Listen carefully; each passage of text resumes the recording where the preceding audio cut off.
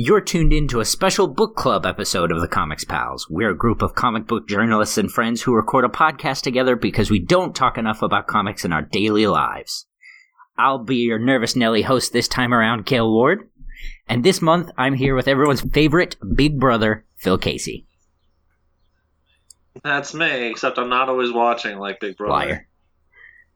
We're also here with the scourge of Super Smash Brothers, Mr. Sean Bartley. Wow, hello. I'm very pleased with that. I like that a lot. Thank you.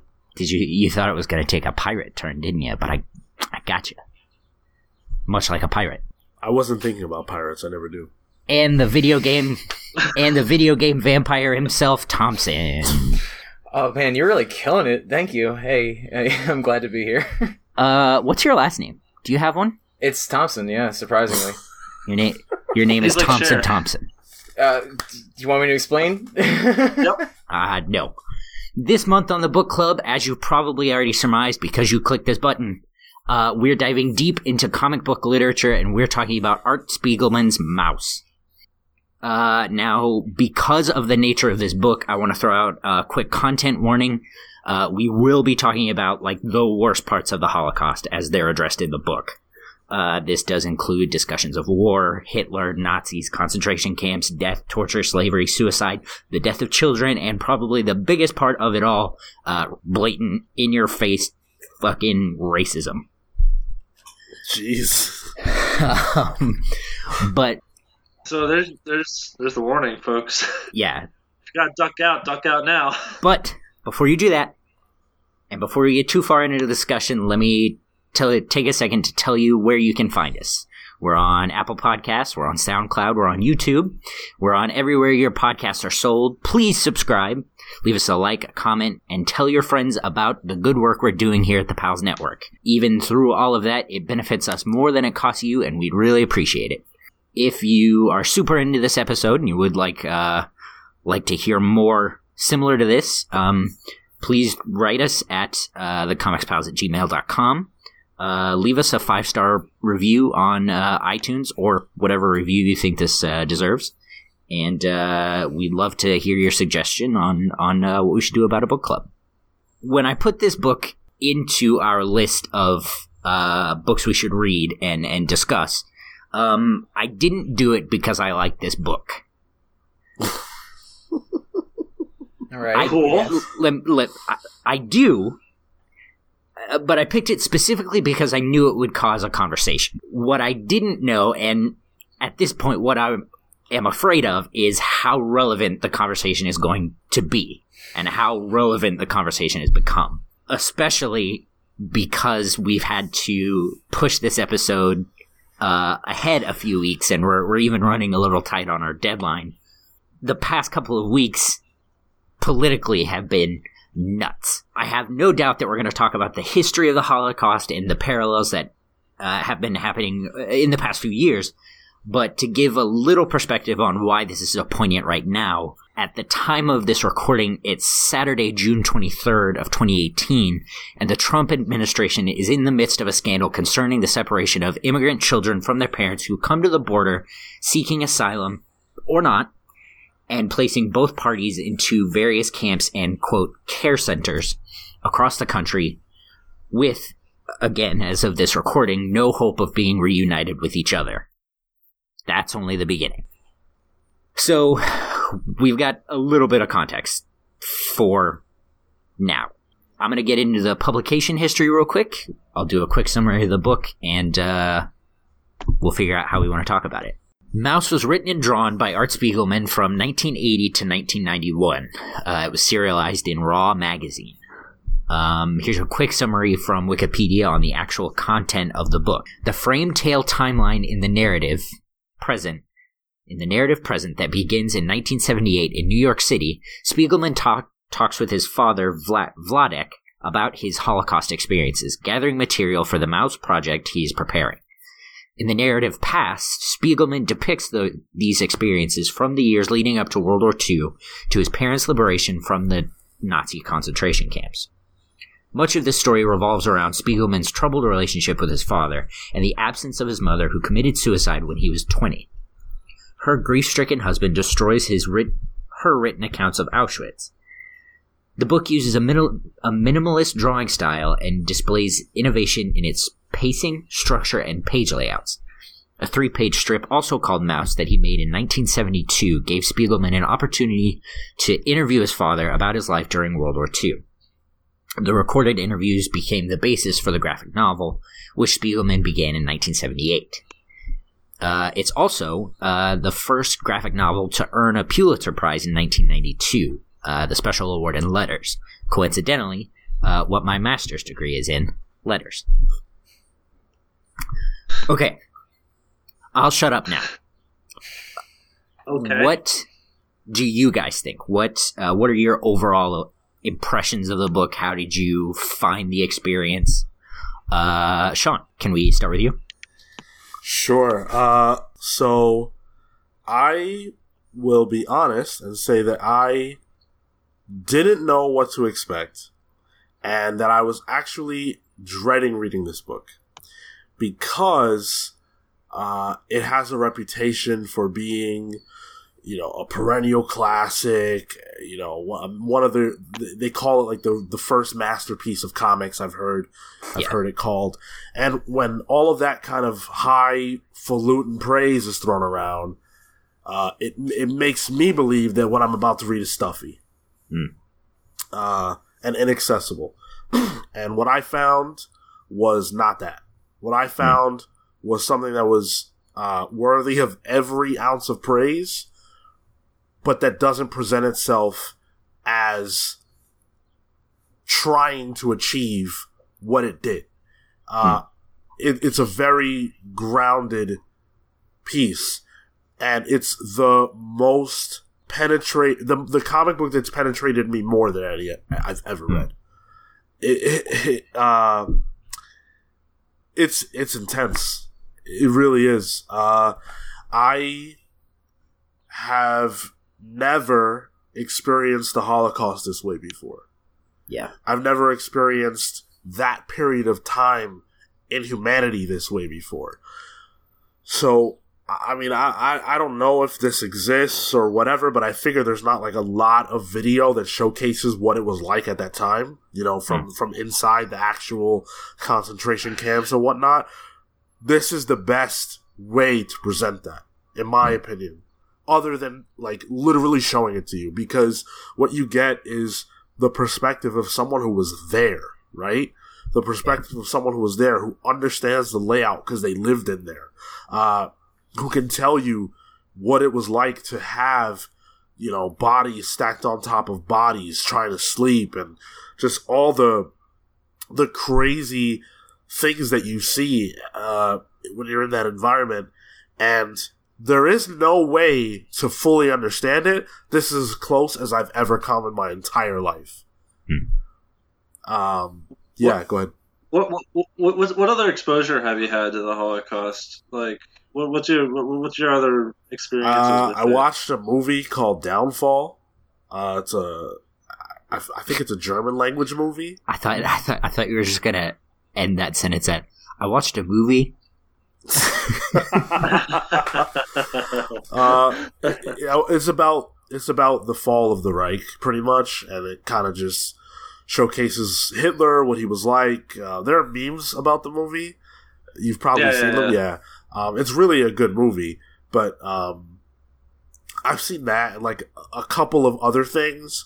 But I think the weird part about the Holocaust and about that time period is that everybody has heard of it, but most people probably don't even know what the first time they heard of it was. I tried to think about that, and I couldn't remember. I have no idea my first exposure to this information. And not only do I not know my first exposure, but I know it was bad, but I don't have a connection to that bad. Now I do. Because it was someone's personal story that I connected with right here. And I could see the visuals. And now this is a part of me. In a way it never was before. I feel like a lot of other media really focuses on World War II in like a war perspective. And there are obviously notable differences, but for the most part, World War II at this point is used as like a pop culture reference. That was just the big war. It's easy to do that, though, from a media and culture perspective, because most wars are morally ambiguous. Sure. A lot Yeah. of wars are Yeah, waged absolutely. over controversial means, to say the least. Whereas with the Second World War, it was perhaps one of the few times in history where a war was clearly waged between good and evil. The Nazis, what they were doing was beyond reprehensible. The Nazis are probably the worst political party to form in human history.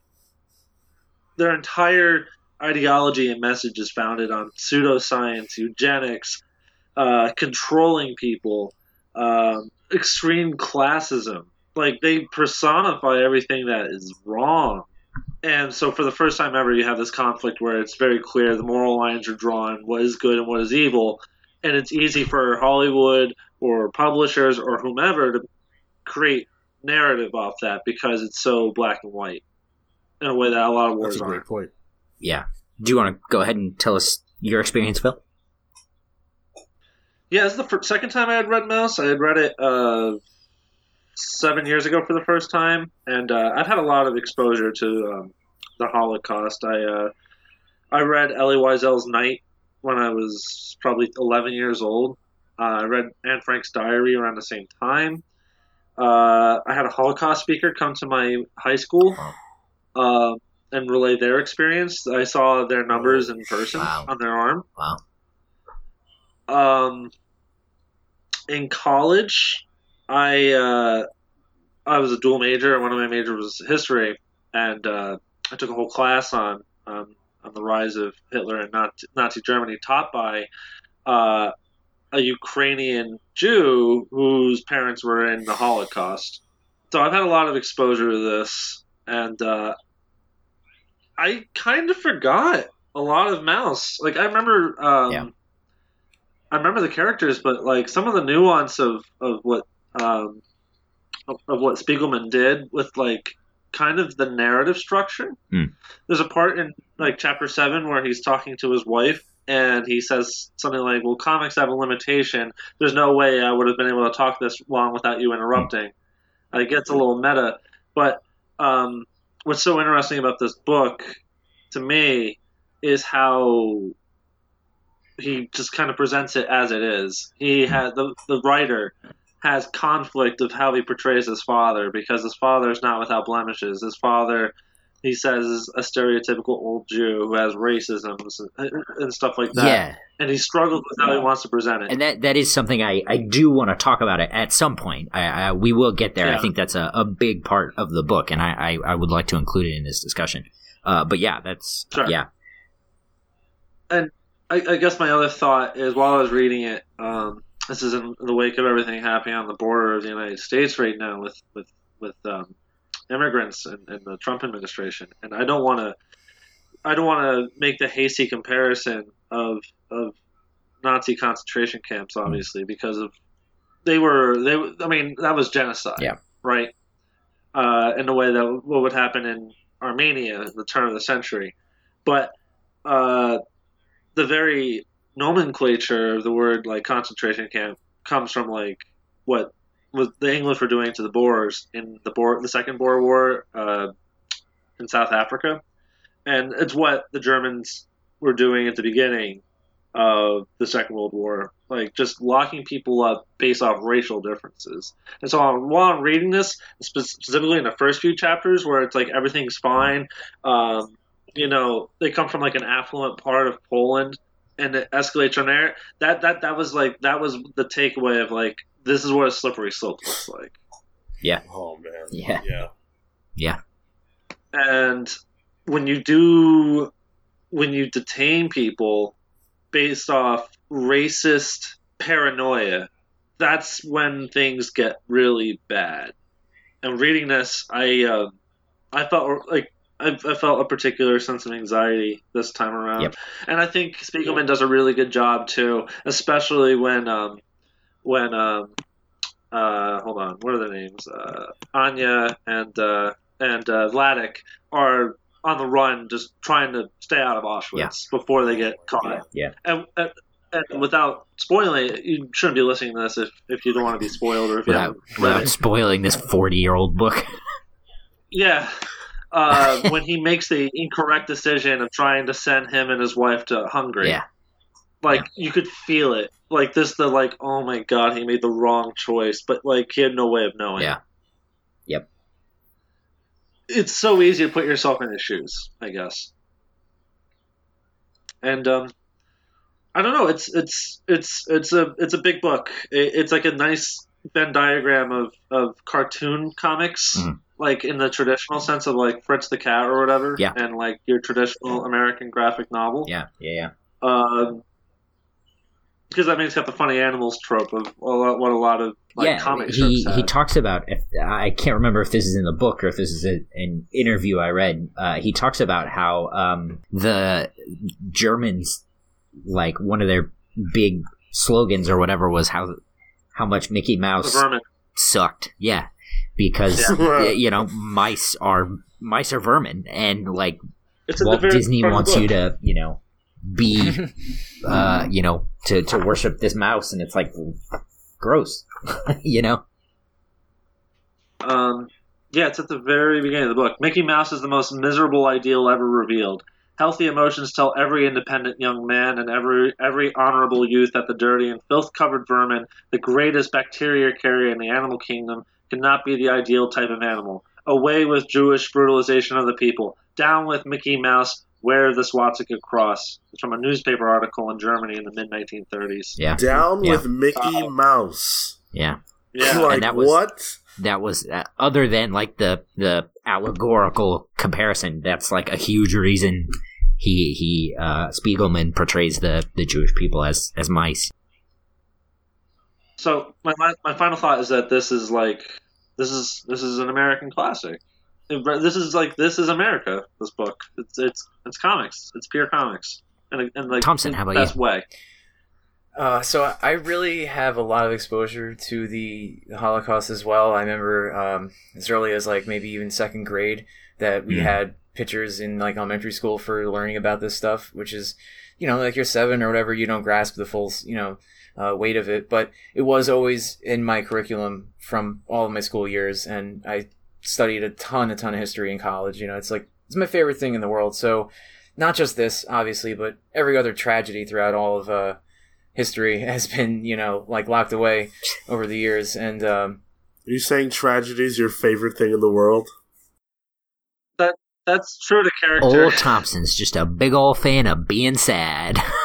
No, I mean, it's just human history is just incredible, and the paths we take are mesmerizing. And to say that this was not one of the weirdest ones, is not doing it justice. This is not the first time. It's just one of the most exceptional times that it's ever happened. And for me, like comics, I haven't really read anything like this. I've read, superhero stuff for years. I read, Marvel and some DC maybe. I like some edgy stuff like Darkness, whatever. It's not my forte to read stuff like this. So I was pleasantly surprised finding something like this existed, Was this your first time reading? Yeah, for sure. I've always wanted to, but I never really had the I just fell out of comics over the last 5 or 6 years, and I only heard about it right before I fell out. So still go to Comic-Con, but I don't read comics much, so just that. Got a pile right behind me. But in any case, this really just blew me away. I didn't know comics could be anything more than, I mean, I know there's obviously serious ones out there, but I didn't know that they could have such weight to them, that to portray it to all ages, I think, in that art form, it's simple enough to give away what it needs to, and it's just graphic enough to pass. It's not R-rated, but the words used and the language involved and the scenarios involved are obviously really horrible. And I think as a teaching method, this would be amazing. It really does. Yeah. I've never ever liked American literature really before, and I really kind of agree that this is an American classic. This might be really for me the first thing I've read from an American author that I'm completely just wow, this just needs to be, this needs to be public knowledge more, I think, for some people, because I think a lot of people don't even know what it even was, what it pertains to, the years even. I mean, I really don't think that as though we might know it, I think a lot of people, more than half probably, are ignorant of the situation and can forget these kinds of things, and like I said, I have a lot of experience with this stuff, even at an early age. When I was in Germany, I saw Dachau, which was not the most pleasant place. There was a literal line of clouds, like in almost a square. I have pictures to prove this. I should have got them out for this. Of like almost like a ring of just like perpetual rain around this place. It's insane, It's an experience to be there for sure. Nobody even opened their mouth while they were there. Like a few hundred people could go through and it would just be dead silent because. Interesting. And this book, I feel, really like somehow managed to get that feeling across. If you have never been to anywhere that's been, touched by this or had any experience with it before, I think if you had just picked this up and at least got halfway through it before it gets, obviously even worse on the second half, I think that you would have walked away with having some knowledge of what it was like. And that's good enough for me. So for that alone, like it's one of my favorite, if not one of my favorite comics I've ever read right away, just not for the history of it alone. I absolutely love the little meta inside of it. I thought that did it perfect just when it was like long enough for me to start getting a little bit depressed. They'd come out with something and say like, well, whatever, this little thing, he just like lean over and kind of look, and not like Deadpool where everything's a third wall, or fourth wall breaking, thing. It was just enough to make me remember, well, this is still a comic. But that was weird that something had to tell me, hey, this is still a comic, like I really got engrossed in this, and I don't normally sit down, and I read this over the course of just one day. I did it like 2 days ago just because I wanted to be fresh, and I've never really done that with any other like collection before. Spread it out usually. This just get me. Yeah, he especially in book 2, he really takes the time to sort of tell you that, hey man, I'm going through this too. Like this sucks. Yeah. You really get like a feeling of, even the least empathic person in the world would get a feeling of what somebody went through, if not the father, if not the mother who committed suicide, if not somebody, there is some family member or some person depicted in this that would resonate with somebody somewhere. And I think that, I don't know if that's true. Really? I think there's enough cases in there. There's some real monsters out there. I mean, okay, so there's obviously like psychopaths that don't feel, but I'm saying like like people that exist in society, like the least empathic of us who are like, fuck this or fuck that, couldn't have a moment where something resonated like, oh, well, my aunt committed suicide or someone had this. Listen, if you're a real anti-Semitic person, then you don't even think these people are human. Yeah, you would not care. I know. But there's a reason why this shit happened in the first place, because of people not being empathetic. Right, and I think that this has the chance to spark some empathy in someone that, even though maybe somebody would see something in there that makes them think again, and that would be enough to hopefully make a chip in that, At least I try to be positive on that stuff and hope for the best on it. So you could be totally right. I mean, I do have dreams of a better future that are very unrealistic sometimes. So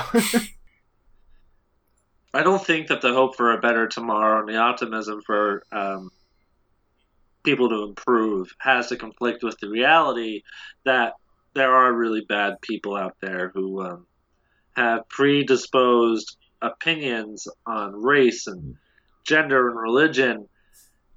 That reality of these types of people existing with these types of prejudices doesn't mean that we can't strive for something better. That optimism and hope, like if you were to neglect that because of how bad things are or can be, is almost like giving up to the fact that you're resigning yourself to the bad. That's basically what the book gets across very well too, and I think that's well said. I think he always kept hope throughout the whole thing, and that's, I think, one of the most impressive points of the whole thing is that he never lost hope, and there was always something there to keep him going, and I think it's beautiful in that respect, It really, I thought it was great, the whole thing.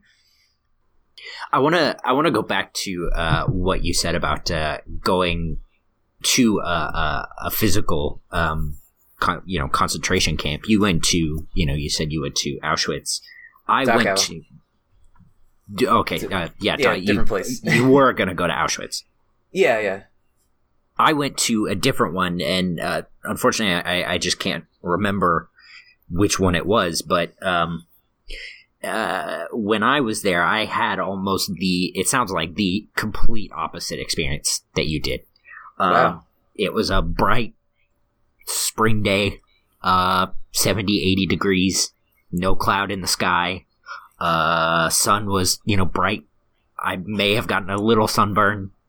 The place was full of people, full of kids going on field trips and families and stuff.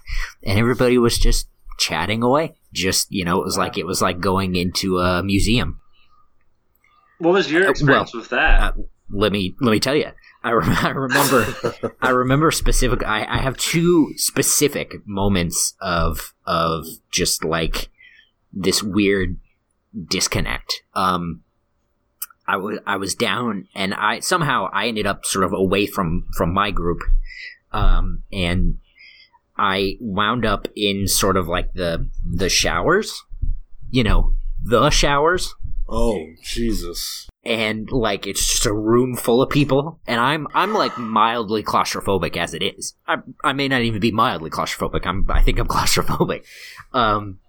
And it just, somehow I'd gotten into the room, and the crowd was flowing the opposite way, and people were just just chatting, going about their business in the showers, and I couldn't get through, and I just went, oh my god, but it felt so surreal to me that it was like going to the Met. It's just like going to the Met on a Tuesday afternoon. That's insane. And then I remembered as I was just kind of walking outside at some point, I thought I saw something on the wall, and so I just kind of walked up toward the wall, and as I stepped toward it, I remember looking up and going, oh, holy shit. And just having just this surreal moment of someone did this exact thing and went, I'm not making it out of here. A lot of people. Yeah. Sometimes with the Holocaust, people think of it as just statistics, they can't visualize the human Especially element. when it's really large, people lose track of that. Yeah, but 6 million people died in concentration camps. That's only 2 million less people than New York. Yeah. That's more people than what live in Los Angeles. If you took that entire city, the second biggest city in the country, and just killed them all. Yeah. I mean, even more died because that's just Jewish population, and then Right. Stalin had another 20 million under his belt too. And a lot of them were Jews too that weren't ever accounted for. And that's not counting, gypsies or Roma people or homosexuals or people of color. Just entirely massive. They use the word in the book really early on, a pogrom, and it's that's literally just a word saying a mass extermination referring to Jews. The fact that there's a word designed for it's we've killed them so much, we've designed a word for it. That's insane, and but the Jews in the story, they talk about it as though it's well, it's happening again, here you go. And I guess maybe, that's just the first thing that you can see it going downhill very quickly, obviously, but it's very eye-opening to see that that's how it starts, That's something that I think the book does really well, is you never are allowed really to lose track of the fact that there are people, humans, that are just being killed. So you're never really allowed to get away from the feeling of dread. I think one of the best things about the book is that Spiegelman almost places you in the concentration camp, in the sense that you're always worried about what's gonna be around the corner. There's a moment where he's talking to his therapist, and he's asking his therapist, what was it like? And his therapist just goes, boo! And Art, freaks out. And the therapist is it was like that, but all the time. That feeling of anxiety, what's around the corner, it's that feeling constantly. And you see it in the book, where it's oh, you want new shoes? Okay, cool. And then they just kill you, you know? Yeah. Or, oh, go chase this piece of bread, and you run and they kill you, you know? That's a horrifying feeling. And for me as a reader, it's like, what the hell do you feel like as a human being when you're there? What does that do to a person? And that is why Vladik is such a fascinating character / human being. Because he is the living embodiment of the result. Yeah, of surviving that. He's so neurotic and anal retentive. And he drives Mala crazy, and his son crazy, and his son's wife crazy because of how neurotic he is. But like, it's almost like a character study of like, what would it be like if for like over 5 years, give or take, you were living in the worst world possible? And they make a point to sort of say like, oh, they ask the question, was he this way before things got bad? And Art can't know because he didn't exist, but we know because we see it, and he wasn't like that. Auschwitz changed him. Look how suave he was. He was smart. He was usually ahead of the step. He would calm down Anya and stuff. She was the neurotic one. Yeah. Yeah. And I love that. I really loved that, the way they showcase that. That this guy used his almost superhuman ability to be one step ahead of everything for years to avoid death. Like, he was a genius throughout this whole process. And I don't believe any of that was embellished. And that's what I love, too, about this story, is I believe it all. I believe that he was able to think this way, because if he didn't, he would have died. And you see other people in the book who, they get away through luck. Anya survives because of luck, essentially. Other characters, they have privilege for different reasons, and they're able to survive. Lots of other characters who have privilege just die, right? So, yep, his father-in-law. Exactly. They say it, he was a millionaire, and it didn't matter. And so, what the hell happens to you when you're this smart, this capable, and it takes every single ounce of your capability to survive what killed 6 million other people? And we saw insane. One false step sent him to Auschwitz. Yeah, one mistake. And you mentioned how this book just constantly reminds you of death, like every turn. I think of the scene where they talk about the 4 Jewish guys who were selling food and goods without the coupons in the ghetto. And the Gestapo found them and hung them for it.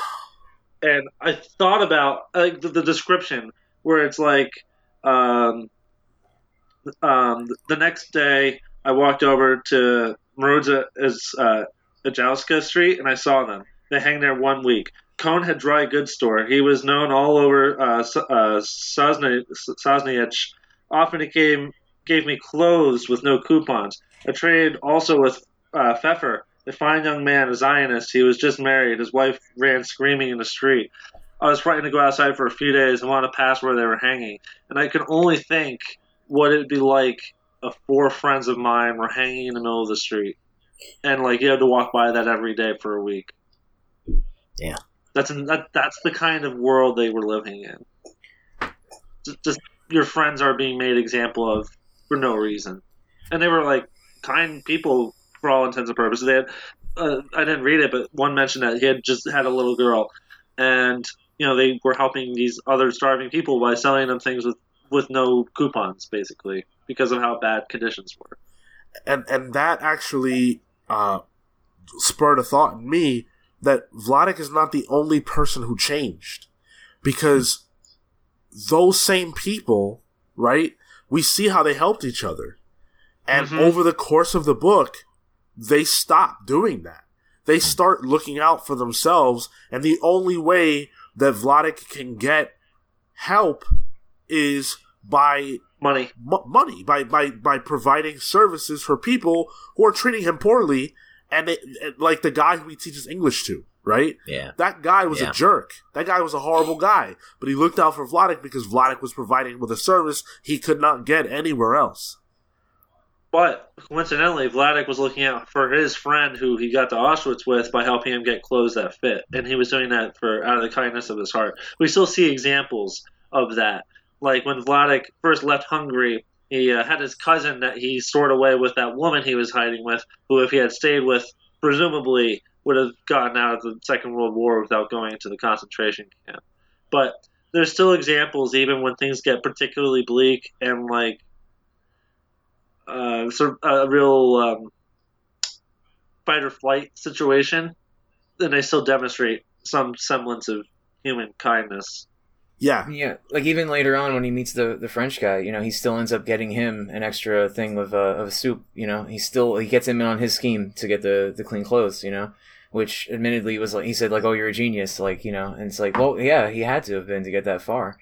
You know, and like also, Sean, to go back a little bit, you reminded me of something else when you said like the effect on people. I think like one of the only times, if I remember, was you see that the German side of it was that one guy who Vladik like talks to once in a while to be friendly in the marching line or whatever, and he had to go to the second part of the camp, and he comes back after a few days, and he like goes to talk to him again, and the guy like shuts him up immediately because he looked like terrible. He said he worked on the labor over there for like 4 days, and he looked like shit. And the guy just immediately shuts him up. And it's like, he may have never, that man may have either had like, never like really seen how bad it was, you know, or maybe it didn't really hit him until then, but like something clearly like rattled him. And that's like the only time you really see like anyone on their side really like have that. Obviously he's got to follow orders and stuff at that point, you know, he's not going to like change right then and there, but you can see the distress on them. So it's just wild to think that, you know, they mentioned at one point that they had to, I mean, I may be like remembering this impartially 100%, but I think they mentioned at one point that like the people like couldn't consistently work there. You know, that the morale for even the Germans was so low doing this stuff, you know, that it was terrible enough that it would even make them feel shitty, and they're just like told to do it too. And like, obviously there's some real fucking monsters out there, but it didn't, you know, do anyone any good. None of the, like, it didn't help. The psychological damage is just extreme for both sides involved, you know? And it's weird to think that there's any sympathy there for that stuff after you hear these numbers and see how bad it is. But a lot of them, you know, went away and, never came back the same way, you know, like in the same way that like we had soldiers sent to like Vietnam, and they just, it fucked them up, you know? Some of them just, it wasn't right, you know? There's some shit that the human psyche can't take. And like the fact that Vladik retained his memory as well as he did and survived as long as he did with one eye and all this other shit, you know, and like 2 heart attacks and everything. Like, he really was a survivor, you know? Not just a genius, physically and otherwise. The man survived typhus, like, multiple occasions. Like, he reminds me of my father, like, you know, in that respect, like, he had a heart attack and he was, like, at work the next day. I'm like, what the fuck, you know? There are some people out there that are just, you know, very, very crafty or very tough, and this Vladik happened to be a little bit of both. And you see consistently how many people just didn't make it out unless you had all of these qualities, you know. The chances of making it through what he did are 1 in you know, 6 million practically. So it's insane that, you know, that he retained what he did, even, you know, and that anyone really did from this. They talked to other survivors. Like, I know a woman, you know, in her 90s that she was in Belgium when all this happened. She didn't really get treated the same way. She never went to a camp or anything, but she was Jewish and had to hide and things. And simply enough, a couple years ago, she needed to sign a paper, and someone just said, "Oh, sign the papers," just like that phrase. And she just broke down in tears and screaming because Nazis would scream at her to sign papers about things. And this is 70, 80 years later. You know what I mean? She was a kid, you know, and like it's just amazing to think that she actually spent like maybe only a year in that state at that point, and it still fucked her up for the rest of her life in that respect. So I have mad respect for Vladik and everyone else, and you can see the damage it does to his son, even, you know, the strained relationship of it, the generations of trauma. It hasn't like gone away just because the people have died. The Nazis, unfortunately, concentration camps, they posture and say, well, how could regular people do that? Or they'll say, well, it was Hitler. Hitler was a totalitarian tyrant who governed this people with an iron fist, and people acted out of fear. And that's just not entirely true. When you have something like that in a culture, it poisons people. I watched a documentary about people, just regular German people, Austrian people, Hungarian people, 60 years later, and they were talking about how they gladly would snitch on neighbors if they thought they were a little weird or something. It enabled people to just prey on others from the deepest, darkest parts of their souls and the most paranoid part of themselves. When you have an environment or a culture that just breeds anxiety like this, it brings out the absolute worst in people. And so for someone like Vladek to survive, and you see other Jewish people rounding up Jewish people in the book. One of the most disturbing parts, I think, is every time you see them, and he says, like, one of the capos, or whatever word, however translates to, is the leader of that area, and they're some of the most vile people, and it's like, but you're Jewish, like, look what's happening around you, you see that, and it's like, but they're just surviving too, and it's tragic. You see it happening before their eyes, So, man, I have so many thoughts about this. So one of the things that gets thrown around a lot when we talk about slavery is that, well, there were black people who sold slaves. There were black people who sold slaves to white people. There were black slaves who helped the slave masters, right? In order to create this narrative that absolves the people, the actual perpetrators, who were the slave owners of the time. The people who brought slaves to America were white people at that time. Those guys that did that, those individuals. Similarly, I have heard all my life, well, there were Jewish people who helped bury the bodies, and there were Jewish people who helped bring them to the gas chambers, and this and that, and there were Jewish people who profited and whatever else. And, this book brought so much context to me that I needed to be able to understand it, because I get it, right, on a logical level, but to feel it, to know, like, these people weren't doing this because they thought it was fun and games to sell out their neighbors, They weren't having a blast, right? It wasn't a power trip for Jewish people to sell out Jewish people, or for Jewish people to bury other Jewish people's bodies, or whatever. This is life and death. This is, I'll do whatever I have to do to survive in this moment. This is like psychological horror that you can't even imagine on any level. We don't live this life. We don't live like that. You can't put yourself in that position. And it's so frustrating when people say what they would and wouldn't do. Yeah. You don't know. You have no idea. And actually, they address that in the book. There's a great scene between Art and his father, Vladek, where Art kind of says, maybe I'm misremembering, but I'm pretty sure that I'm right, where he kind of asks his dad, well, how come you guys didn't fight back or whatever? And he's like, you don't understand. If we killed one of them, then another one comes with a gun and kills 100 of us. That's what it is. That's the reality. And when people say about slaves, well, how come they didn't fight back? Right? Like Kanye said something stupid. Yeah, it was 400 years of slavery or something. That sounds like a choice or something. Right. Yeah, something Are you out of your mind? How could you possibly know what you would do? It's just frustrating. No, in a similarly ignorant fashion, I'm pretty sure that Trump had said, like, if the Jews had weapons, like, during the Holocaust, it wouldn't have happened or something. I think that was like almost the exact words. He said, like, hey, if they had weapons, like, it wouldn't happen. Bullshit. I mean, they did have weapons. The Polish army fought on the front line. We see that happen. They had weapons. They got taken away after they were defeated. Like, that's just the nature of war, unfortunately. Yeah.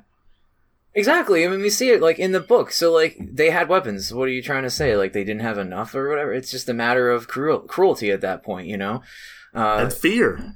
Right, exactly, because they weren't just going to break the country; they were breaking the people, the culture, the spirit. They wanted to eliminate it, and that's just something that is just, it's not like excusable in the same way that like other things like they try to equate it to. I think things like slavery and genocide are so alien to people in the United States specifically in 2018 that they can't fathom it. But when the start of the Second World War happened, Germany invaded countries with weapons and imposed its will on the entire continent of Europe, minus 3 countries, basically. And when white slave traders went to Africa from Europe or North America, it was a comparable thing where it literally imposed its sovereignty on entirely a non-defenseless group of people. But and they overpower them.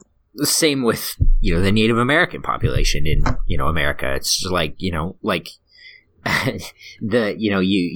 started that anecdote with, people in America are so genocide is so foreign to them, not the Native Americans. So, like, white people are so foreign to genocide.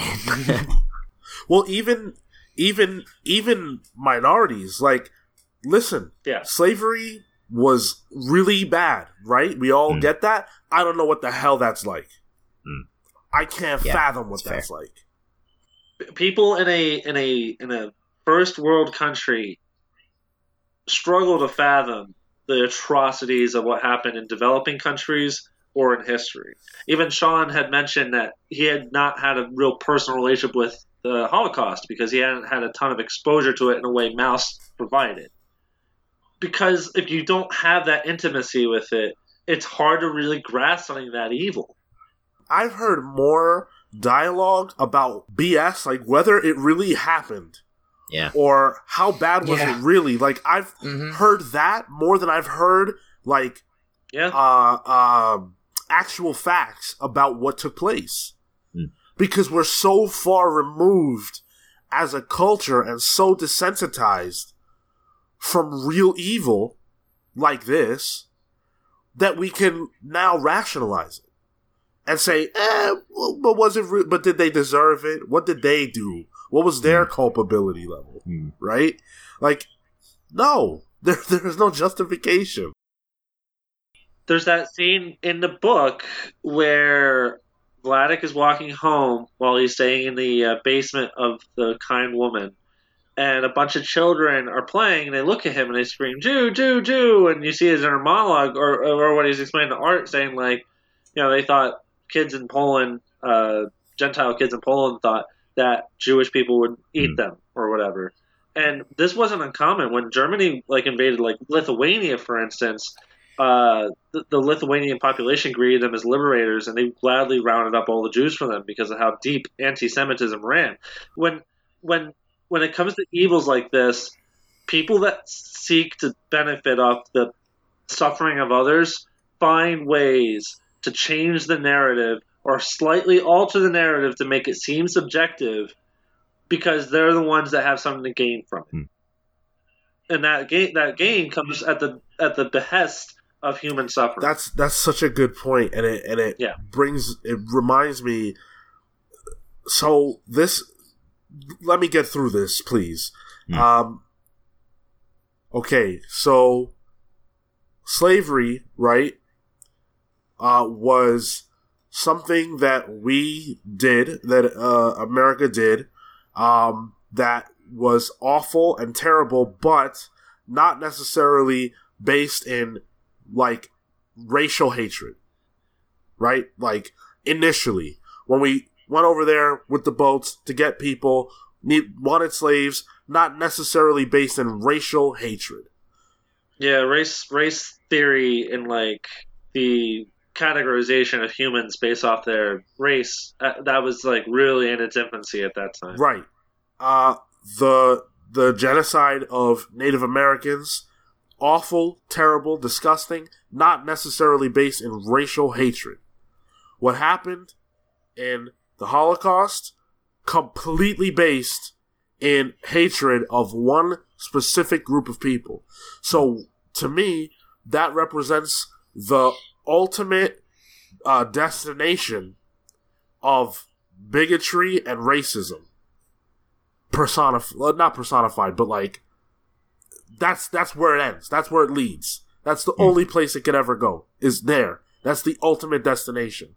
And when you don't root it out, and when you stop telling the story, and when Mouse doesn't exist, and when it's not relevant anymore, and when you get to 2018, and you have what's happening now happening, not to make it too, politically charged in the moment, but that's what occurs. Because we forget. It's not just like the politics here, even worldwide. In the last 10 years, 2 billion more people have lived under a dictator now than they did before, because dictators are on the rise. And like it just takes, a video game once taught me, not to bring it back too much, but the price of freedom is eternal vigilance. We forget these things, and then it can happen again. And you see signs of it, and we think, we've learned better, but we haven't learned better. So to forget these things is a sadness. It's more complex than that. And as the slave trade advanced, and as American colonization of the United States advanced, and as European colonization of Southeast Asia and Africa progressed, the motives became more racially driven. You see a lot of 19th century literature about the responsibility of the white man in civilizing the noble savage. And that's where it really started to evolve. Eugenics as a practice really started developing in the late 1800s, and it was a prominent theory throughout the early 20th century. Woodrow Wilson, President of the United States, believed in it. It wasn't until Hitler practiced his racial theories of a pure Aryan race that the rest of the world was put on notice and had to basically go, this is the worst thing that's ever happened. And I'm not saying it is the worst thing that ever happened, because there's been a lot of instances of atrocious genocides. This is the most publicized for obvious reasons. It took place in Europe, which is the cultural hub of the world. It caused the entire world to go on notice. Governments became more progressive, focusing less on the oppression of people and more on the survival of people. I think of the United Kingdom, which was an extremely reactive place. It was still the British Empire, and after the war ended, they kicked Winston Churchill out, who was the great wartime leader, for domestic politics. They founded universal health care, and they founded welfare programs to basically help their own people, because at the end of the day, the war taught everyone that this can't happen again. We need to look out for human beings.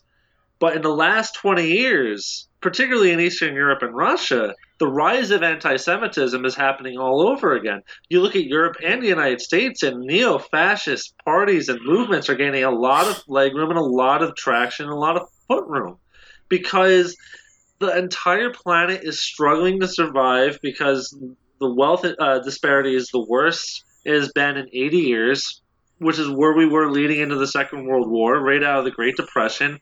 And when people are struggling to eat and pay their rent, they need answers. And the loudest people in the room are the ones blaming minorities, religious groups, and things like that. And when you look in the United States right now, it's not hard to draw these comparisons of Mussolini, Hitler, and Franco in Europe in the 1930s blaming Jewish people, Marxists, Catholics, gypsies, what have you. And when you're struggling and you don't have the context, which is what Sean was talking about, you think like, you know what? Maybe immigrants are taking my job. Maybe immigrants are responsible for people dying in the border. Maybe Jewish people are evil. Like, if you don't have that context and you're struggling, you'll latch on to any answer that anyone is saying with an authority. I like that point a lot.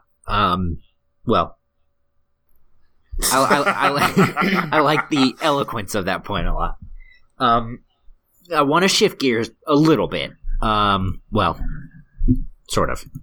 I want to talk about one of the sort of obvious themes and devices in the book. We've already sort of talked about it, and this is tangentially related to what we're talking about now. I will get there, just, bear with me. I want to talk about the anthropomorphization of the animals and how they're representing the various countries and races and players in the book and in the war. Did any stand out to you guys in particular? So I guess the obvious thing, right, of the Jewish people being mice and the Nazis being cats, like, that's a pretty, like, clear metaphor, but it hit me pretty hard anyways. Sure. Because you immediately think predator and prey. Yeah. Right? Yeah. And when you dehumanize a group of people to the point where you're looking at them as prey, or that, like, that's horrifying, like food almost for exactly. And then this is related to what you're talking about. I actually really loved the scenes before Vladek goes to Auschwitz, where he's able to actually walk around among the Polish people and not be recognized, and he has a mask on that makes him look like, because they're represented as pigs, and he has a pig mask on even though he's actually a rat. I thought that was I'm sorry, a mouse. I thought that was very brilliant. I don't know, that just hit me. So that's sort of the one that is super sticky. You're absolutely right about the predator and the prey, the cat and mouse comparison. That's basically exactly like the core thing that Spiegelman was going for with that. And then, you have the Americans who are seen as the liberators and the big heroes coming to take on the cats and, eventually they're defeating them, blah, blah, blah. Yeah, they're dogs. There are significant choices and there are insignificant choices. As we've said, the big ones are mice, cats, dogs, pigs, and those are kind of the big ones. And we'll get to pigs in a second. I don't know if you guys noticed, there were reindeer. They were like the Swedish people. Oh, yeah. British people were mostly represented as frogs. Fish. French people were frogs, and with for example, the British thing, he really just couldn't come up with anything else other than the first thing that came to his mind, which was just like fish and chips. Funnily enough, how that works, I mean, the first thing I saw when I saw fish was like, I see Britain as the naval power. Makes sense to me. They're fish, whatever. Any water. That makes even more sense. Every single one of these had multiple entendres to me. Like cats, they're predators, obviously. They're stealthy, they'll wait. Post World War I, Germany, cats, why not?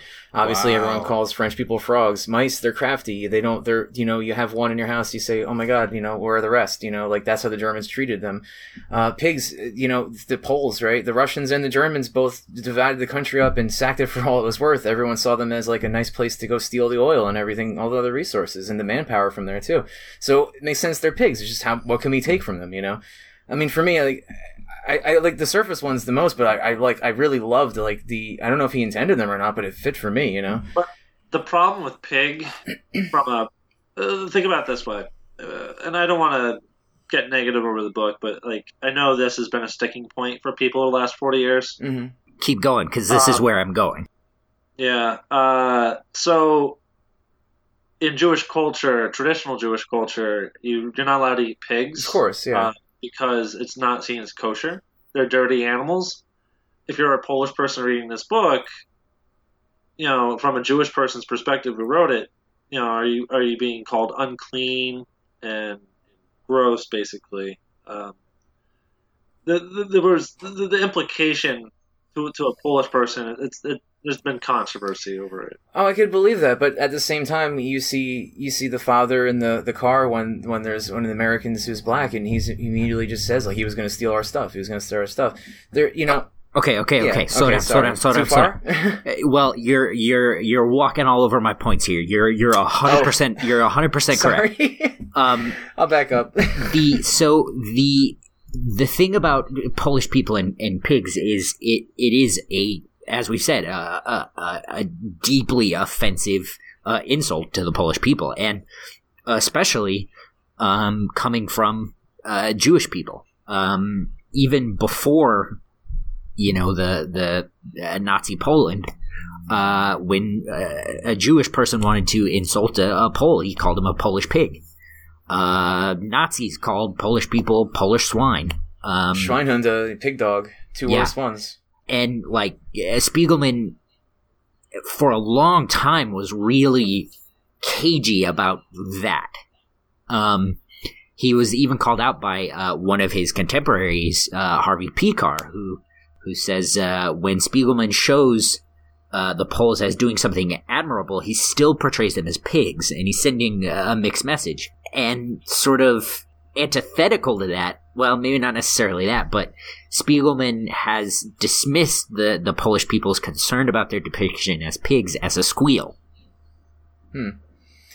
His response may be callous and obviously charged negatively, but I mean, for me, since the book is all about perceptions of things and people are divided into, the classes they are, and the Jews are told, well, you're not human, you're just this. And for everyone to be divided that way consistently, I think sticks, even when they are being noble and helping. I think the perception of it was that every other country around them thought that Poland was a eyesore that shouldn't be. And to see them as something terrible, so in the sort of companion piece and sort of retrospective MetaMouse, a look inside a modern classic, which I didn't actually know existed until I didn't either until the doing court case this. is getting very interesting now. It came out in 2011 by the same company and everything. Spiegelman really divulges his actual reasons for portraying Poles as pigs. Okay. And this is from that article, interview, and book. It is to bash Poles. Straight up. Wow. With reference to his father's attitude towards Poles, he quips, quote, "So my metaphor, mice to be killed outright and pigs to be exploited and eaten, was somehow able to hold that particular vantage point while somehow acknowledging my father's dubious opinions of Poles as a group.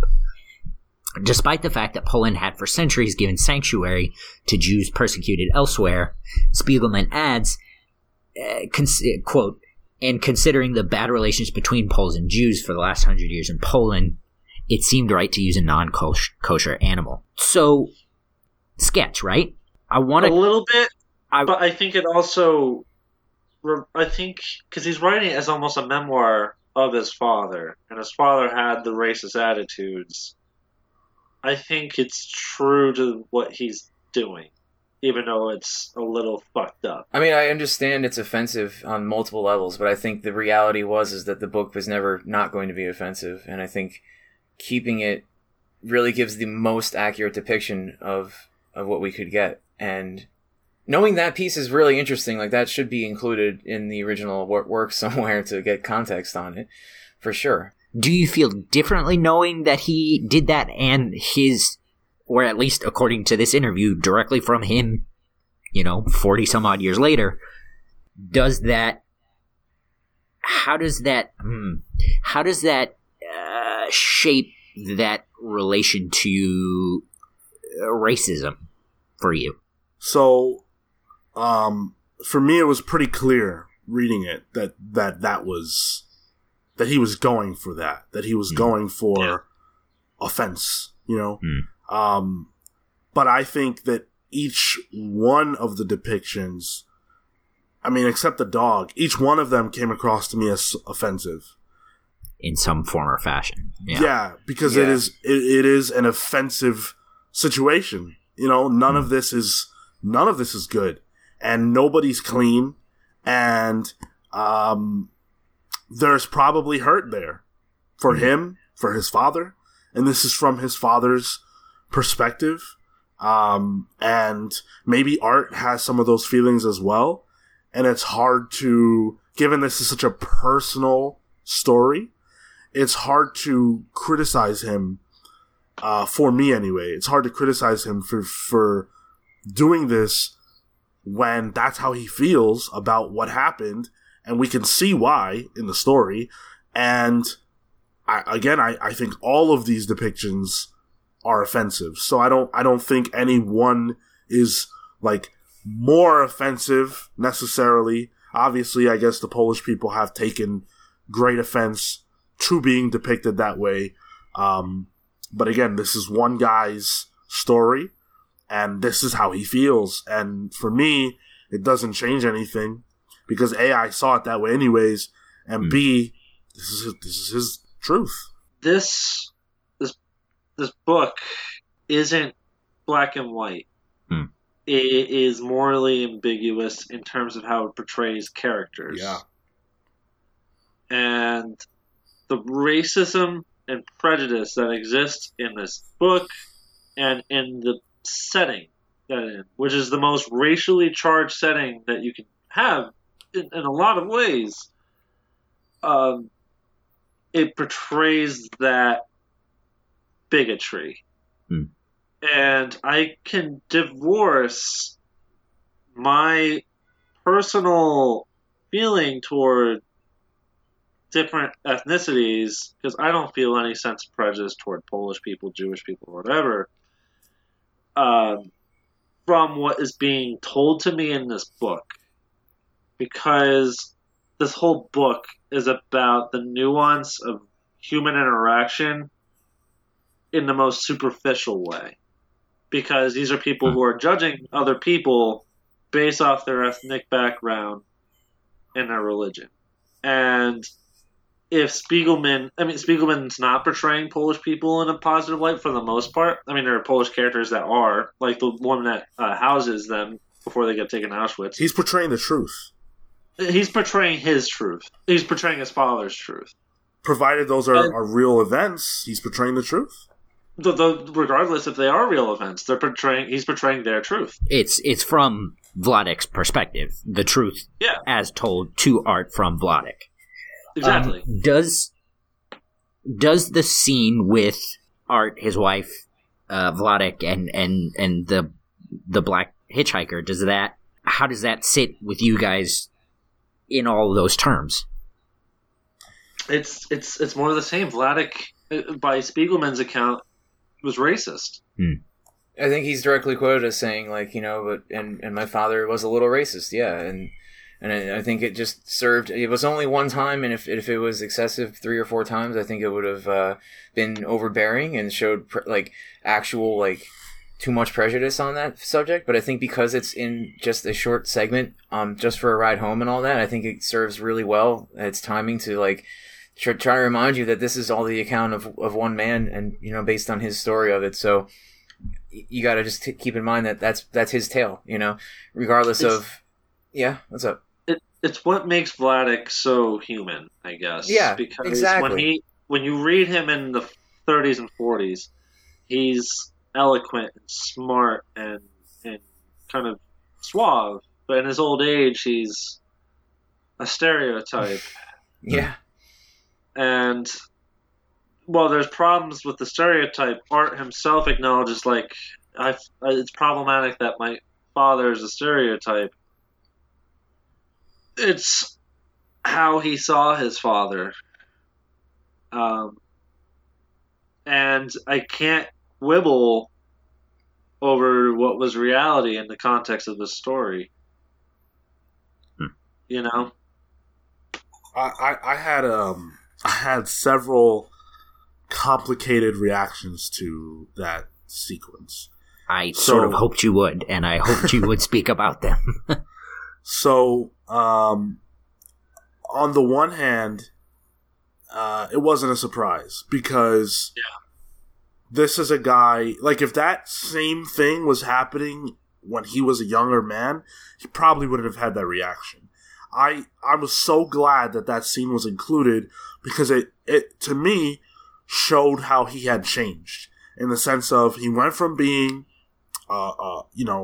like a carefree guy before everything started, like a carefree guy, good guy, noble guy, everything else, regular person, to being a paranoid, neurotic, anxiety-ridden individual who you could easily imagine would be afraid of being robbed and would be susceptible to being brought the down racism by of perception. Yeah. So that's one part of it. Another part of it was that I was angry that this person who I was seeing as a hero for what he had done, because he saved his own life, he saved other lives, he went out of his way to try to save the lives of certain individuals who weren't his family. Right. It was sad to see that this person who was a hero in my mind now is also a racist. That was hurtful. But the other part of me saw it as a stark reminder and a necessary reminder that even the most persecuted people, that doesn't make them righteous people. It doesn't make them even good people. It just makes them persecuted people. Yeah. And it shows that you can go on to do the same things that were done to you to others. And you can never be beyond humbleness and an understanding that no form of bigotry is ever okay. That I took the message I received was that as a minority, you can't let bigotry in your heart. Whether it's towards other minorities or towards white people or whatever, because if like, just, I'm not trying to go too deep with this, but if white people cease to exist, that doesn't mean that we're going to live in a perfect world. It just, we're going to do the same things that were done to us, to each other, because that's human to do. It's not white to do. It's human to do. And we have to root that out in ourselves. And he fell victim. Yeah. And so can I. That's really eloquently put. Yeah. Wow. It's heavy. Let's talk about the art a little, no? I mean, if you want, yeah. It's the one guy who did it, so I think we've blew smoke up his ass enough. Recently one of my friends introduced me to manga, and the thing that was the most you've been interesting. Hanging out with Marco, huh? Oh God! Look at Artie over there. I'm sorry, Thompson. The thing that was the most interesting to me about what I had read was that the art was unspectacular. It was very plain. It was very functional, right? And over there, right, in the manga world, most of the time, from what I was told, the artist and the writer are the same person. And the story is more based around the story than the art itself. And so when I was reading this, I wasn't bothered by the unremarkable art in a way that I probably would have been literally a month ago. That colored my experience with this book. And I was glad for that, actually. That being said, though, I think there were some moments with the art that were stellar and really stood out to me. One of them, I have not been able to forget this since I read this book, is the very first time that you see the Nazi symbol. I was in shock because it's just so okay, if this comic book were done by a Western comic book artist today, it would have been a big splash page that would have been in your face and it would have looked epic. This was a moment that wasn't meant to be some epic statement. It was just what it was. And it was so there, and it was so in your face, and you couldn't get away from it, but it also wasn't some big splash page. It really penetrated me. And I could feel once I saw that, I knew this is when shit's about to hit the fan. Oh, like when they were on the train, passing through Poland? Yes, and you see it for the first time. That really struck me. Yep. It's like a harbinger almost. Yeah. Exactly. Like it hangs over the town even in that image that you just showed. And it's like, this is what's about to go down. What was that Wes Anderson movie? The hotel. The Grand Budapest Hotel. There you go. Yeah, it reminded me of that part where, right near the end, you start seeing just a little bit and you're like, oh, fuck. Like you just need to see one little flag in the distance to know this is where the ride is not going to be pretty here, and like obviously you could feel the tension building up, but it's a very interesting frame to just have it shift gears like that. You said one little flag, and that kind of just underscores what this book is. No, not just for the book. I meant in general, like it's minimalist. Well, yeah. Exactly.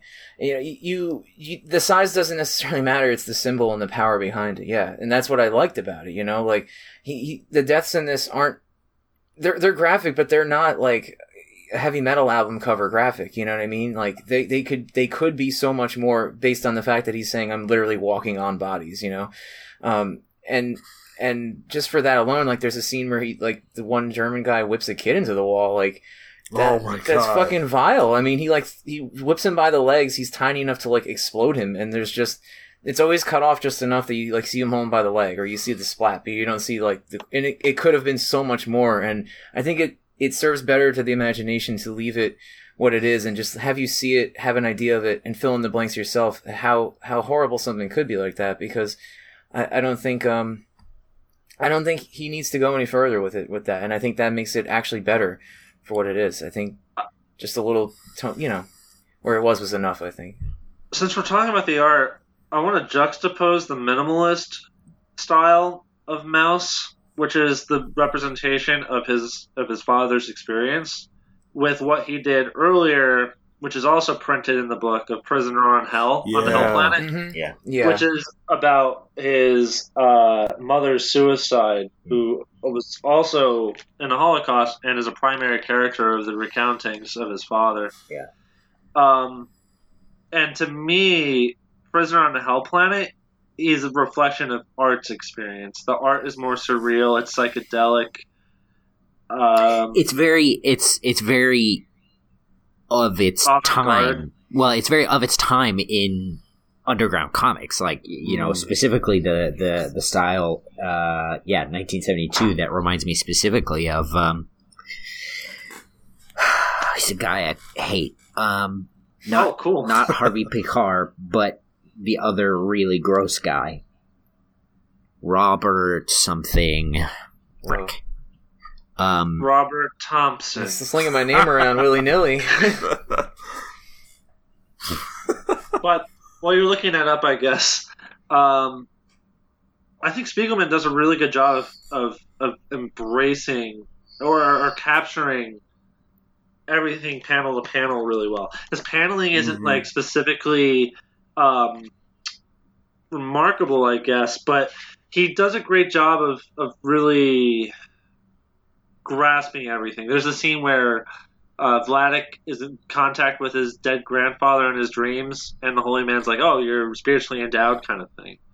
And the way he visually charges images when art is struggling to figure out how to kind of justify writing this because it's not his experience and he's having a real effect, I think of that panel where it's just him at his art desk wearing a mouse mask on top of a ton of bodies from Auschwitz. That was brilliant. That's the command he has over his panels. Absolutely. I felt like a prisoner of this comic book. Yeah. A lot of the time. Like, why I don't want to see this, I need to get out of this, but I can't. It's a page turner, as weird as that is to say. I couldn't stop reading this. I read it all in one shot, and I wanted out. Yeah. But I couldn't get out. That's really appropriate, because that's the whole book is about trying to get out. Kel, did you find the individual? It's Robert Crumb is who I'm thinking of. He in the You're on blast, Robert Crumb. Oh, fuck Robert Crumb. Whoa. He in the 70s he did a lot of, like, when you think of real super underground comics, it's the real just pervy, misshapen sort of extra sketchy art with and yeah, that's this art, the prisoner on the Hell Planet, is very of that time, similar to Harvey Pekar, who, you know, is really famous for his American Splendor autobiographical comics, where it's just the stuff is very claustrophobic but also sketchy. Yeah, I mean, everything you're saying about that is 100%. It's hard. It's hard. A lot of this discussion is particularly difficult for me because I hate this period of comics, and autobiographical comics in general are really, really hard for me to get through because this isn't what I go to comics for. I don't like it at all, and right, you like the big splash pages and the big action scenes. I forgot that's the thing about you. Well, I mean, like my favorite books are stories about monsters and people in colorful, helmets and jumpsuits and, big robots. Like, but it's also, Maus is also a really powerful example of why autobiographical comics and, such minimalist and understated art is so powerful. Yeah. It's a stark reminder that even unremarkable things can be completely remarkable and wholly important. Yeah. One thing that disturbs me, you were talking earlier about how, like, the scene about the Nazi whipping the child, and one thing that disturbs me about the book is how all the animals still, all the animals represented still have a roughly human shape. So when you're seeing someone get beaten, you're seeing the mouse head or whatever react, but with the human body, and it's all splayed out, and it is exactly what it sounds like. It sounds like a person wearing a mask, being beaten, and like the weird surreal nature of that is powerful. Yeah, absolutely. I could talk about this book forever. Well, we don't have forever. So, I don't know. Closing thoughts? Would you guys do more stuff like this? There's plenty out there. There's I think in particular of Joe Sacco, who is a sort of comics journalist, in that he's a journalist who primarily works in the comics form. I know he's got a real big book called I think it's called Palestine, where he goes and tries to kind of tackle what the stuff that happened over there. Several stuff, things like that.